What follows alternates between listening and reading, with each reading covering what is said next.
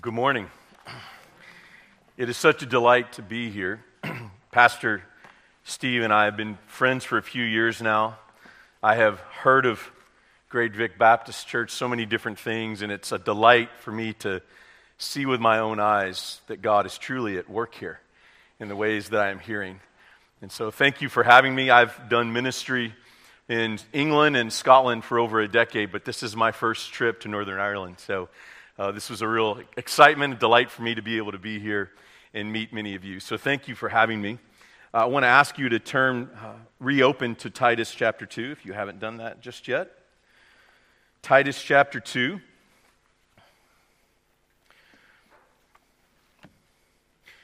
And as you do that, I would like to share with you that with the ministry that I get to do now as a pastor for 25 years, and now I serve full-time with a ministry called Practical Shepherding, and because of this ministry, I'm able to travel a lot of different places like here. And I work with several thousand pastors and churches in our ministry. And I have noticed a trend that is quite interesting and even quite troubling as I've worked with all kinds of different churches. Here's two main kinds of churches that I have worked with, both back home in America and North America and then in other countries as well. The first church is a church that would be seen as an older established church, maybe an old historic church that at one time was thriving and vibrant, but eventually hard times fall on that church for different reasons. And oftentimes that church is made up of just one generation, the older generation. And then a second kind of church that I have worked with is a younger church. A lot of times church plants or churches that are just a few years old. And oftentimes these are churches that start because they go to a certain area of a city. They want to reach a certain type of person that is usually similar to them, young professionals, and they'll begin to build a new church around a younger generation. And they're all people who are very similar to them. And there is a fascinating dynamic I have noticed by working with these two churches. They both feel the hindrance to the ministry that they want to accomplish is the other one. In other words, the older generation looks at the younger generation and says, they're the problem. And the younger generational church looks at the older generation and says, yeah, they're the problem. That's why we're trying to build a church just on one generation, people who are just like us. And I want you to know, I see that in the New Testament, the Bible gives a very different design of what the church is supposed to be. It's actually supposed to be made up of multiple generations. And we actually get a clear picture of this in the book of Titus. That's why I'm excited that we are spending time in the book of Titus both this morning and this evening, God willing. Because God gives us a very clear blueprint about what the local church is supposed to look like in any country, in any culture, and any time in history. Isn't that helpful that the Bible kind of cuts through all of those things and gives us one blueprint for us to be able to pursue within our own context? And that's what we see here.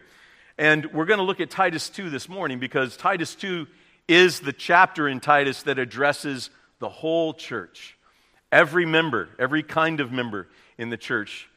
And so when your pastor and I were talking, I thought Titus 2 would be the best to do in the morning because there'll be something for everybody in the church in this passage. And so I hope you potentially noticed that even as we were reading through it. Let me give a little background as we're entering into the book of Titus. It's 3 chapters. It's the Apostle Paul writing to Titus, who is his young pastoral protege in the ministry.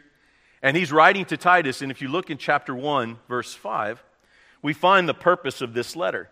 He says, I left you in Crete so that you might put what remains in order. So Paul is writing to Titus saying, continue to establish these churches and make them true, healthy churches and establish them well. So in chapter 1, which we'll look at this evening, the first thing he says is this is who should lead in the church. Can we agree that's probably a good place to start? Is who should lead in a church when it's being established. So he talks about the work of a pastor. And then he talks about what pastors do. And then he talks about who the pastors actually protect the church from. That's all in chapter 1, and we're going to look at that this evening. But there is something striking about these rebellious men in the second half of chapter 1 that Paul tells Titus the pastors are supposed to protect the church from. He describes them this way. It says they profess to know God, but they deny him by their deeds. They profess to know God, but they deny him by their deeds. So the main idea of the book of Titus, this whole letter, is that the gospel that we believe, the good news of Jesus, will affect our behavior. So that's the main idea of Titus, if you want to write that down. The gospel we believe will affect our behavior. And so we see this weave in and out all throughout these 3 chapters in particular. And we come to Titus chapter 2 and we see the very same thing. That the gospel of Jesus Christ we believe will affect our behavior. Chapter 1 talks about how this works with the pastors, and then we come to chapter 2, and Paul shifts in what he writes to Titus and addresses all the different kinds of people that would be found in a local church, which is you all. So hopefully God has something for each one of us in this text this morning. There are 2 main parts to the book of Titus, chapter 2. So if you'll take your eyes to chapter 2 that we had read a few moments ago. Part 1 is verses 1 through 10. So take your eyes there. Part 1, these are the different categories, if you noticed, of the different people in part of these churches and the roles that each of these groups are called to play. So you maybe noticed there were different groups, categories of groups that were described there in verses 1 through 10. That's intentional, and everybody in the church would somehow fall into one of these categories. And part 2 then is verses 11 through 15. Take your eyes to that next part. This describes what the gospel is and where the empowerment comes for those church members to do what Paul describes there. So it's really important that we see these 2 parts together, because we might be tempted to read verses 1 through 10 and stop there and think, I just have to try really hard in my own strength to do what that says. But most of us will fail at that. All of us will actually try to fail at doing something like that. So verses 11 through 15 actually describe what the gospel is and how each one of us are empowered to do what verses 1 through 10 tells us. So it's important to see these 2 parts that go together. 2 more just broad observations about this whole chapter before we begin to dig into some of the individual verses. All the categories of people that are listed, so look at verses 1 through 10 again. All those categories of people are covered. And we're going to look at those categories in a moment, but I just want you to know, every single one of you will fall into one of those categories or more. So know that it's all covered in this list that's given. But here's the second observation. All of these categories of people that are listed in verses 1 through 10 are assumed to be in each church. Did you notice that Paul didn't write to Titus and start chapter 2 with, so if there are older men in a church, have them do this. If there are younger women in the church, have them do this. He's writing to Titus. He's not even giving a preface. He's assuming these people, all these different categories, are in each one of these churches. And that each one of them have a essential role to play in the church. And if one of these groups does not exist in a church, then there is a major gap in someone to serve in a faithful way in the church. That's why it's supposed to be multi-generations in a church, all kinds of different people. So there are 2 main aspects of God's design for the local church I want us to look at from Titus chapter 2. 2 main aspects. Number 1 is the priorities of church members. The priorities of church members, and then second is the power of church members. How are we empowered to be faithful church members in a local church? But let's first look at the priorities. And the priorities focus on the different categories listed. So I want to break these categories up for you in 3 different categories. Here's the first one. Old and young. Old and young. Did you notice that old and young were both mentioned and assumed to be in every one of these churches in Crete that Titus is helping to establish? Look down in verses 2 and 3 with me. The older, verses 2 and 3, are to teach and train the younger. The younger are mentioned in verses 4 through 8. Both categories are there. One of us, we fall into one of these 2 categories, I would assume. You get to decide, by the way, which one you're in. So have fun with that. But nonetheless, we fall into one of these 2 categories. You're either in the older or the younger side. Look at verse 4. This, to teach and train the younger, is specifically mentioned for the women. Verse 4, older women are to train the younger women. And this is also strongly implied for the older men are implied to do the same with the younger men. That's implied all throughout these verses, not to mention that Paul, an older man, is writing to Titus, teaching and instructing a younger man on how to fulfill this pastoral calling that he has. So there are old and young, and they are called to teach and train. The older to teach and train the younger. That is the first group, old and young. We all fall into one of those categories. Category number 2 is men and women. Did you notice that also? Men and women, scattered all throughout verses 1 through 8. You see that older men, older women, younger women, another category each one of us fits into one way or another. Now I want to highlight something about context here.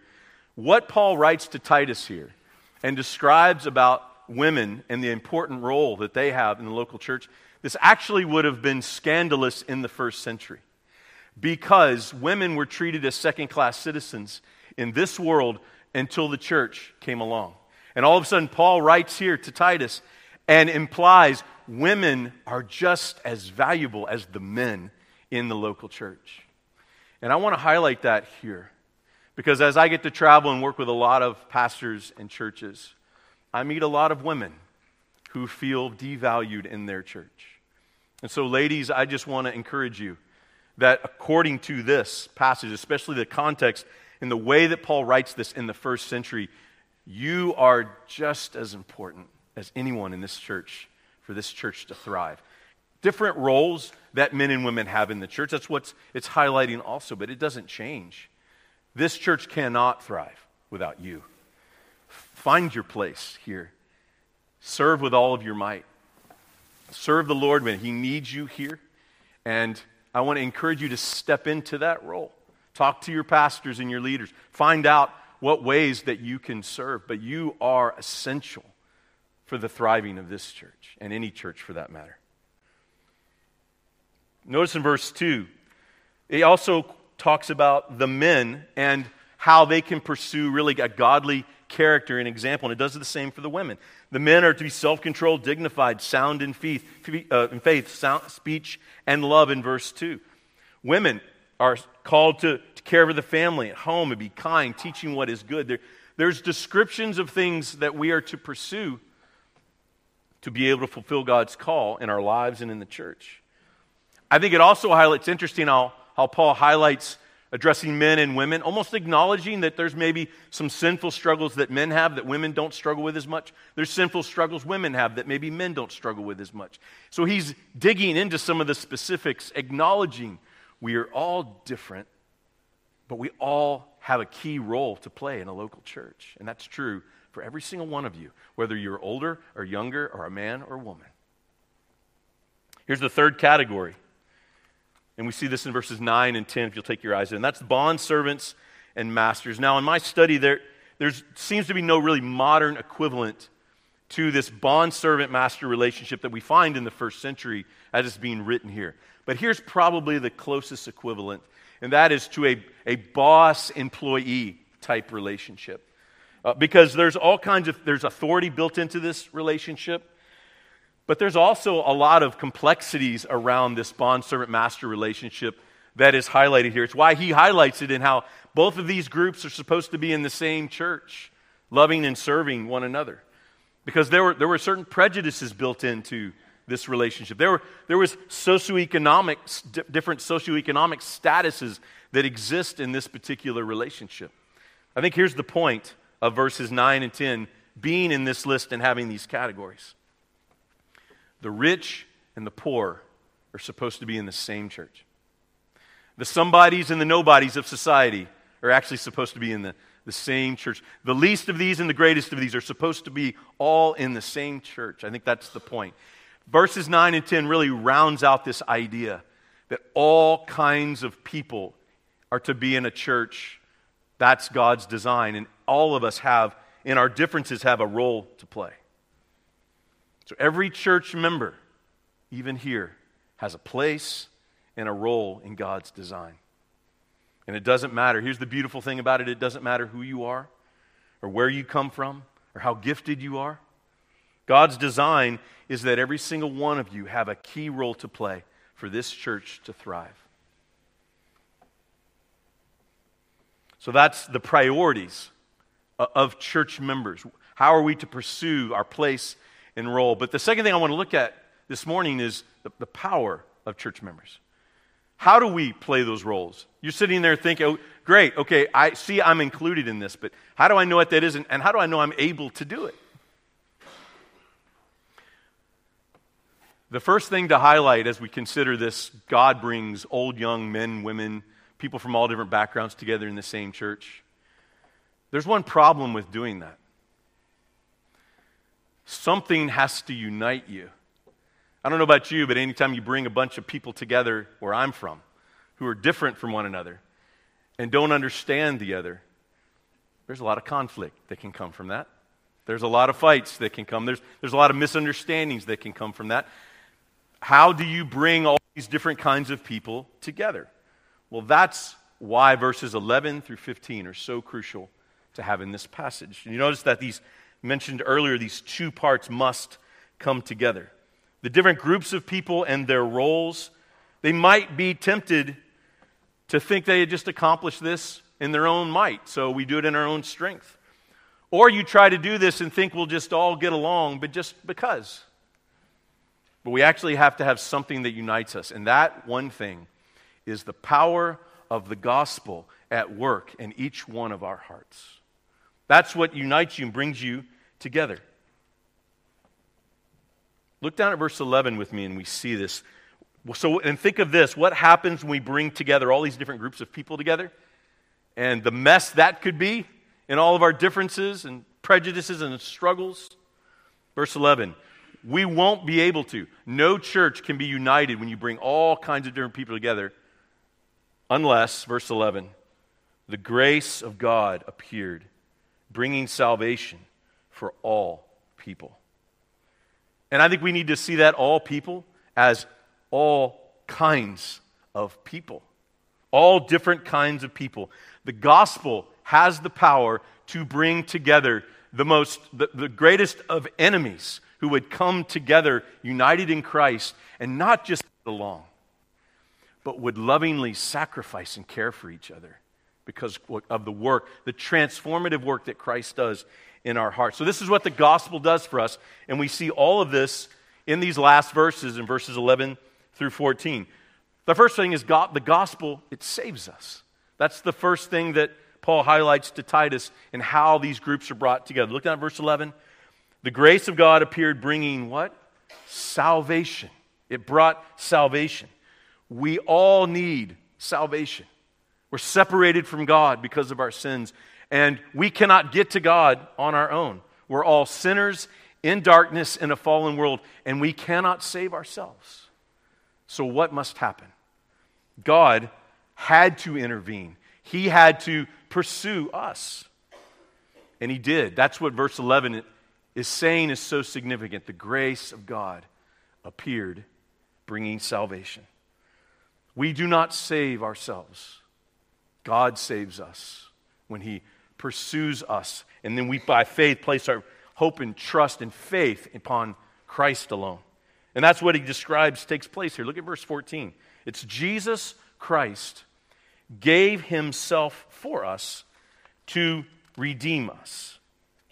Jesus Christ came to redeem us. It's through Him alone that we are saved. And that's what brings all these groups of people together in one church and unifies them. The gospel also transforms us. Look down at these verses again. When a sinner turns from their sins, they trust in Christ by faith, they are saved, they are redeemed, they are reborn. The Holy Spirit then now indwells us and does what? The Holy Spirit transforms us on the inside, makes us new people. It makes us different. It makes us able to be able to love people we would normally not be able to love. And that's the work of the Spirit. Look at verse 14. We are transformed from all lawlessness and to purify a people is what He is doing. Verse 12. We are changed to renounce ungodliness, worldly passions, to live self-controlled, upright, and godly lives in the present age. Do you remember the main idea of Titus? The gospel we believe will affect our behavior. It changes us. And it allows us to be able to come together with all kinds of different people. And then the gospel of Jesus renews us. Look at verse 14 again. Jesus redeems us for a purpose, who gave himself for us to purify for himself a people for his own possession who are zealous for good works. So we are saved, we're transformed as a people, and we are made into the people of God. People love to say to everyone in the world, we're all children of God. And that sounds good, doesn't it? That sounds inclusive. It's just not true. According to this, God is making a people through the work of his Son, Jesus. And when we are redeemed and we're transformed through the blood of Christ, we become a part of God's family. We become the people of God. And the people of God, I'm so excited about what is happening here, to see the plans for the building project. And I thank God for that. And I pray that this goes in such an incredibly helpful way and reaches this city and the world for Christ. But the wonderful thing is you don't have to wait for that building to be the people of God. You already are. This group of people is the people of God. It's not a building ultimately, it's people. Look down at verse 13. He is building a people who wait for the blessed hope of Jesus to return. And while we wait, what are we supposed to do? Verse 14. We're to be zealous for good works. The good works don't save us. We already know how we are found salvation. But the good works is what we are to engage in as transformed followers of Jesus. And that's what we do until Jesus returns for us. What are those good works? Take your eyes back up to verses 1 through 10. Those are the good works that he's describing, and how each one of those groups of people accomplished that. So for the remainder of our time, I would like to give you 5 ways that this church, Great Vic Baptist Church, can embrace this design. What does this design look like for each of you? If every one of you falls into a category in some way, how does it fit in your life? So I'm going to give you 5 ways. If you're taking notes, I would encourage you to write these down. Number 1, the older are to teach and mentor the younger. The older are to teach and mentor the younger. We see this taken straight out of those first 8 verses of Titus chapter 2. And I want you to know that throughout my pastoral ministry, I had the privilege to care for some wonderful older saints in our church. And they taught me a lot. And one of the things that they taught me, I went to a church that had existed for a long time, and I had a lot of older members that had been members for many, many years, decades. And as I heard their stories, they begun to tell me that they were the ones that ran all the ministries 50 years ago, 60 years ago. But because they've gotten older, they physically could not do the ministries they used to be able to do. And they shared with me that they didn't know where they had a place. They felt useless in the church. And it was really helpful to learn that from that's why they had been struggling with the church and what's going on. I wonder if some of you who are older here, who've been members a long, long time here, maybe feel the same way. That you are the one that used to run all the ministries here. You remember the years where so much was happening, and now that you can't run those ministries anymore, you question whether you have a place. And I just want you to know that was something really helpful to learn from some of the older Christians in my churches that I pastored. And it's okay. That's what happens. But I want you to know that Titus chapter 2 shows us that even if you can't physically do the ministries that you used to do, there's a really important role you still play here. And that is to teach and mentor the younger in the church. It's really clear that's what the call is here. And I want to encourage you that this is easier to do than you might think. It's simply to pursue the younger, to spend time with them, to pray with them, invite them over to your home, to pray, read Scripture together, get to know them, hear about their life. If they don't respond well to you when you try to pursue them, Well, we're young and foolish. We need to know and learn that we need to learn from you. So, did you notice I just put myself in the younger crowd just then? The older to teach and mentor the younger. And older men and women in the room, this is an essential role for you. Churches cannot thrive without the older teaching and imparting the wisdom and the experience that you have to them. And younger in the room, you need to know that if you do not take advantage of learning from these older Christians who've walked with Jesus for longer than you've been alive, you will hit a point in your life one day where you will realize you have missed out. So older members, pursue the younger. It's a role you can play until the day you go to be with Jesus, and it's an important role. So that's the first way. Second way, the younger are to learn from and care for the older. The younger are to learn from and care for the older. If you're younger in this room or put yourself in the younger category, I want you to know it is the first way to think wrongly about this, that you don't think you have anything to learn from the older generation in this church. Now, we could probably all agree on something. They probably cannot help you fix your iPhone. But that's okay. You can help them fix theirs, probably. But I guarantee you that there is tons of things to learn from the older members of this church. I had the privilege of pastoring a woman. Her name was Tilly Roberts. Tilly lived to be 106 years old. And she was an amazing woman. She had this, just her mind, a sharp wit, all the way up to the point where she died and went to be with Jesus. She drove a car until she was 103 years old. And when she stopped driving at 103, we said, Tilly, that's probably a good idea at this point. We had a special parking place for her, by the way. You know, the easiest place where you could pull in and then pull out and be able to get and not be in any danger. And I learned so much from Tilly. And I want you to know, I spent a ton of time at Tilly with Tilly at her home, talking with her and hearing about her life. And I just want you to know, she did not teach me any different theological views about anything. You know, she didn't teach me anything new about the atonement. She didn't change my end times view. But I learned a lot as a young man, as a young pastor, about life, about marriage, about suffering and walking with Jesus through suffering. I learned a lot from her. She lived to be 106. She was widowed in her 60s, and she never remarried, so she practically lived another life as a widow. And I learned so much from her. There was a time where there's a group of ladies she spent time with. There's about 5 or 6 ladies. They spent time had lunch regularly. They all got into their 90s, and they couldn't go to lunch anymore because nobody could drive, and it was a bad idea probably for Tilly to drive them all.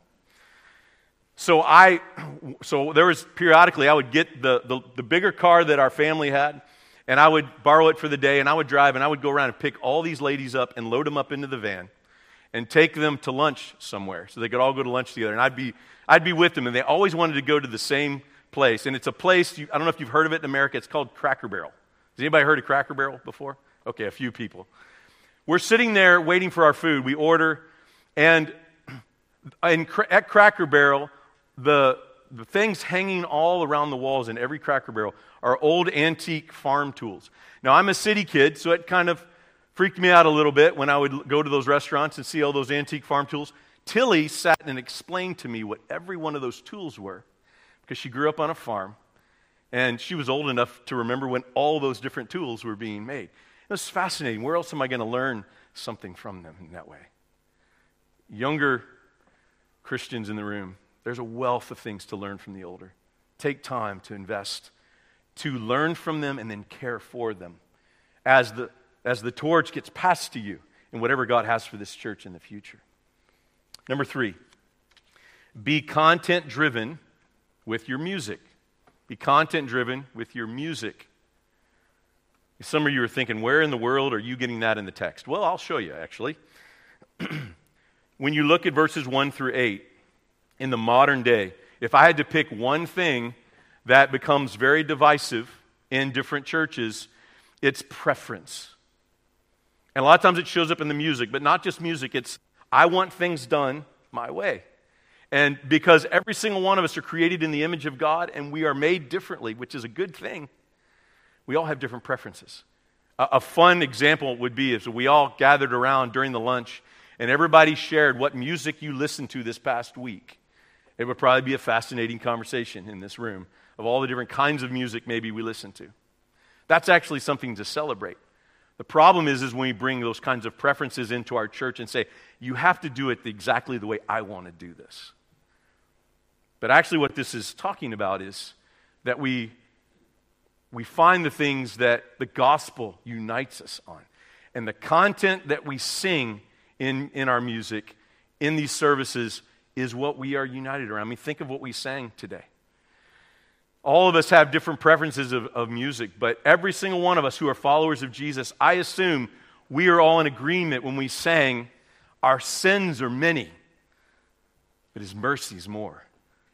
We all probably agreed and found a wonderful encouragement in that precious truth. To bring generations together, to bring different cultures together, different kinds of people together. We have to be united around the truth of what we sing. And we have to lay aside preferences out of love for one another. That's true with music, but it's also true with everything else that happens in the church. Let the content of what we sing to God and sing actually in testimony to each other. That's how God will bring us together. Number 4, way you can pursue this design. Embrace all kinds of people in your church. I'm convinced that's the best way to interpret verse 11. For the grace of God has appeared, bringing salvation for all people. True, all kinds of people in this particular context. Why is this important? Look at verses 9 and 10 again with me. Why are those two verses so important? Because it rounds out this idea that all kinds of different people need to come together and need to be welcomed in the local church. And one of the reasons this is so important is if we read the book of Revelation, we see the eternal picture is that every tribe and tongue and people and nation, people from all of those places will be gathered around the throne worshiping Christ.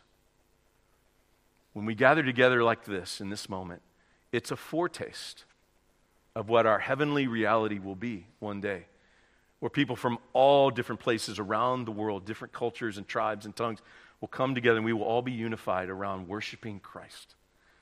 And we get a little taste of that here as we have people around us who are different than us. Embrace all kinds of people in your church. That means embracing anybody who walks through those doors on a Sunday morning, regardless on who they are or where they come from. But that you, because of your commitment to Christ and that you follow Him and you're being transformed by the Holy Spirit, that you would truly love anybody who would walk through those doors.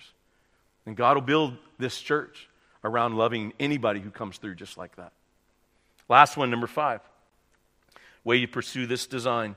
Trust in the power of the gospel to unite you. Trust in the power of the gospel to unite you. Look down one more time at verses 11 through 14 with me. This is the essence of what truly unites all these different groups together. And this is probably best captured through a work day that we did in our church many years ago. I don't know if you have these. We have something called a work day at our church. We did it a couple times a year. On a Saturday morning, we would all meet together at the church, the whole church. We'd have all these projects to do. We had a big, beautiful building, but it was a lot of work to take care of it. And so we would meet together and go do all these projects. There were 3 people in particular who showed up at this work day. One man called Mike. Mike was 30 years old. He was single. And he was a student in Louisville, Kentucky, where I live. And he is from Glasgow, Scotland. And sounded like he was from Glasgow, Scotland. And he comes into this church in Kentucky, and you could imagine he sounded quite different from everybody else. And that was okay. People embraced that. Mike came that day, and he actually had some experience working as somebody who trimmed bushes and landscaping in Scotland, where he lived, before he came over as a student. So he came to me and said, hey, I have some experience with this. I'd love to go work in the shrubs and the trees. We have a lot of trees and shrubs around the church that are beautiful, but require a lot of upkeep. So Mike wanted to spend his time out there. I said, great. 2 other people came to the work day who also wanted to work in the shrubs and the trees, and the Bushes. They're called Howard and May. Howard and May were in their 80s. They'd been members of the church for 50 years. Howard was a deacon, a long-time deacon in our church. They wanted to go work outside with all the trees and shrubs as well. You know why? They planted most of those trees and shrubs over the last 50 years, so naturally they're going to want to go work outside. Now, I was a little concerned because Mike, as a professional, had done this before. He knew what he was doing. I wasn't sure how well he would take instruction from anybody about this. And let's just say that May, in particular, loves to give instructions on how the shrubs and the trees should be planted, should be trimmed in the church. So you're with me. I sent them out anyways. Let's see what happens. They go out and they work all day. And by the way, I should say, Howard and May have lived in Kentucky their whole life. So they're not from Scotland like Mike is. And they go out and work together, spend all morning. We all come in for lunch, and Mike comes to me and says, hey, I've got to go, but I'd love to walk outside with you and show you what we did. So we walk outside. And he talks me through all the work they did. And he just went on and on about how much he loved working with Howard and May outside. Because he said we'd be trimming this bush, and May would be telling me of all the wonderful things happening in the church 20 years ago when that shrub got planted. Then they'd go trim this tree over here, and she'd say, these are all the fights happening in the church like 30 years ago when this tree was being planted. And he said he just got this wonderful history lesson of the whole church that he had never heard before in working with them. So he loved working with them. But I hadn't talked to May just yet. Not until the next morning, right before church, May comes up to me, and she has a big smile on her face, and she says, boy, I like that Mike. He is a good worker. I have no idea what he is saying, but I like him a lot. Let me ask you a question. Do you see the power of the gospel at work in that? Two people, different age, different gender, different generation, different nationality, different economic status. And I assure you, they all could find plenty of things to dislike about each other. But they were united on two things and two things only: their love for Jesus and their love for our church. And with spiritual eyes that only God, through the Spirit of God, can give, they were able to look upon the other, see the value of the other, and celebrate one another and care for each other. So friends, my encouragement to you is you need each other. You need each other to proclaim the gospel to this community and to the world. The more different you are at Great Vic Baptist Church, the more people around you and non-Christians who walk in here will be puzzled. Why are all you people together? And you're able to share the one thing that unites you. So two final encouragements to you. Number one, do you see God is at work here? You see it. See, I see it, and this is my first time here.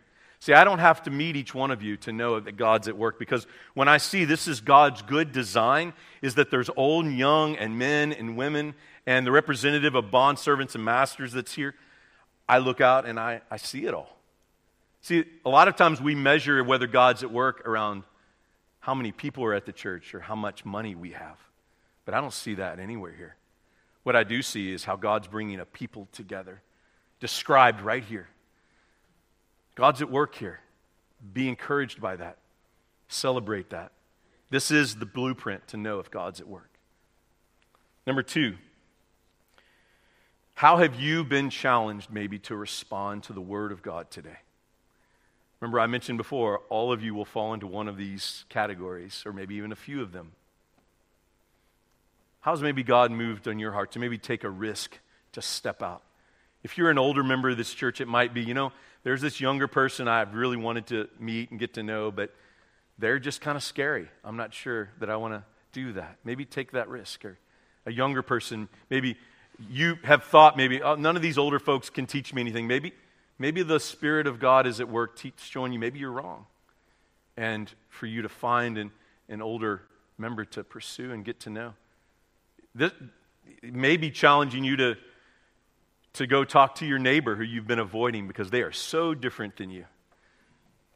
But maybe that's how God would challenge you to go and to meet them and pursue them, because the goal is to bring in all kinds of different people, whoever that may be, that God would want to call to be in this place. So let me take a moment and pray for each of you and how God might work in that way. Let's pray.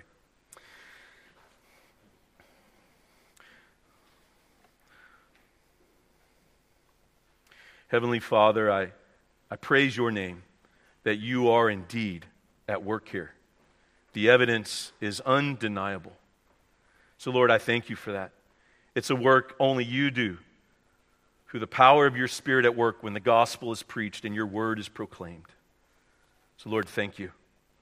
Thank you for the long-term older members here whom have persevered and shown a great loyalty, of which without this church would not still be here. So thank you for them. Lord, thank you for younger who have come, desiring to want to use their life well in pursuing Christ and serving in a local church that needs them. So Lord, thank you for the way you're at work. Would you move in our hearts to want to encourage us to be a part of your work? What a great privilege. But Lord, would you move and challenge each heart here, maybe to take a step of faith to fulfill this design in their own life. And I ask, Lord, you would continue to build this church powerfully through the preaching of the gospel, through the transforming of sinners. And we ask all this in the name of Christ our Lord. Amen.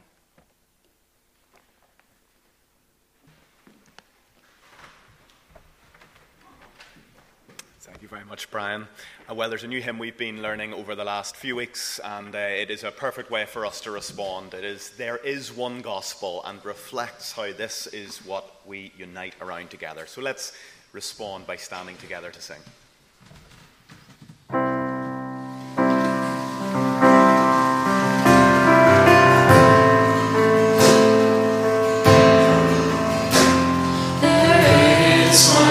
Still I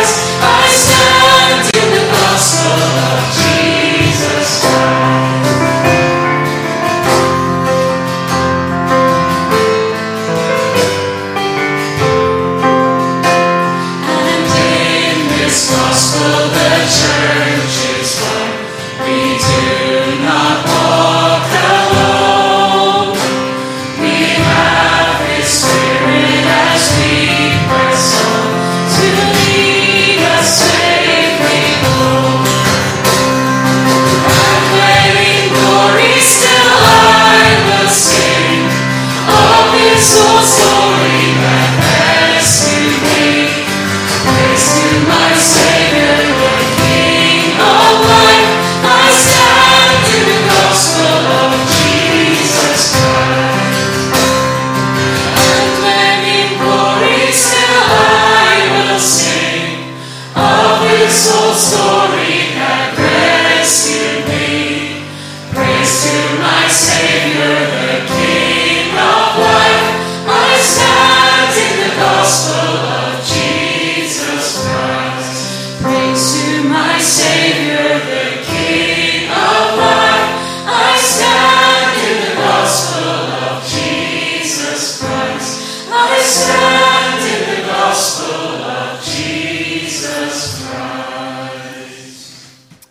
now may the Lord bless you and keep you, and make his face to shine on you and to be gracious unto you. May the Lord lift up his countenance upon you and give you his peace in Christ Jesus our Lord. Amen. Amen.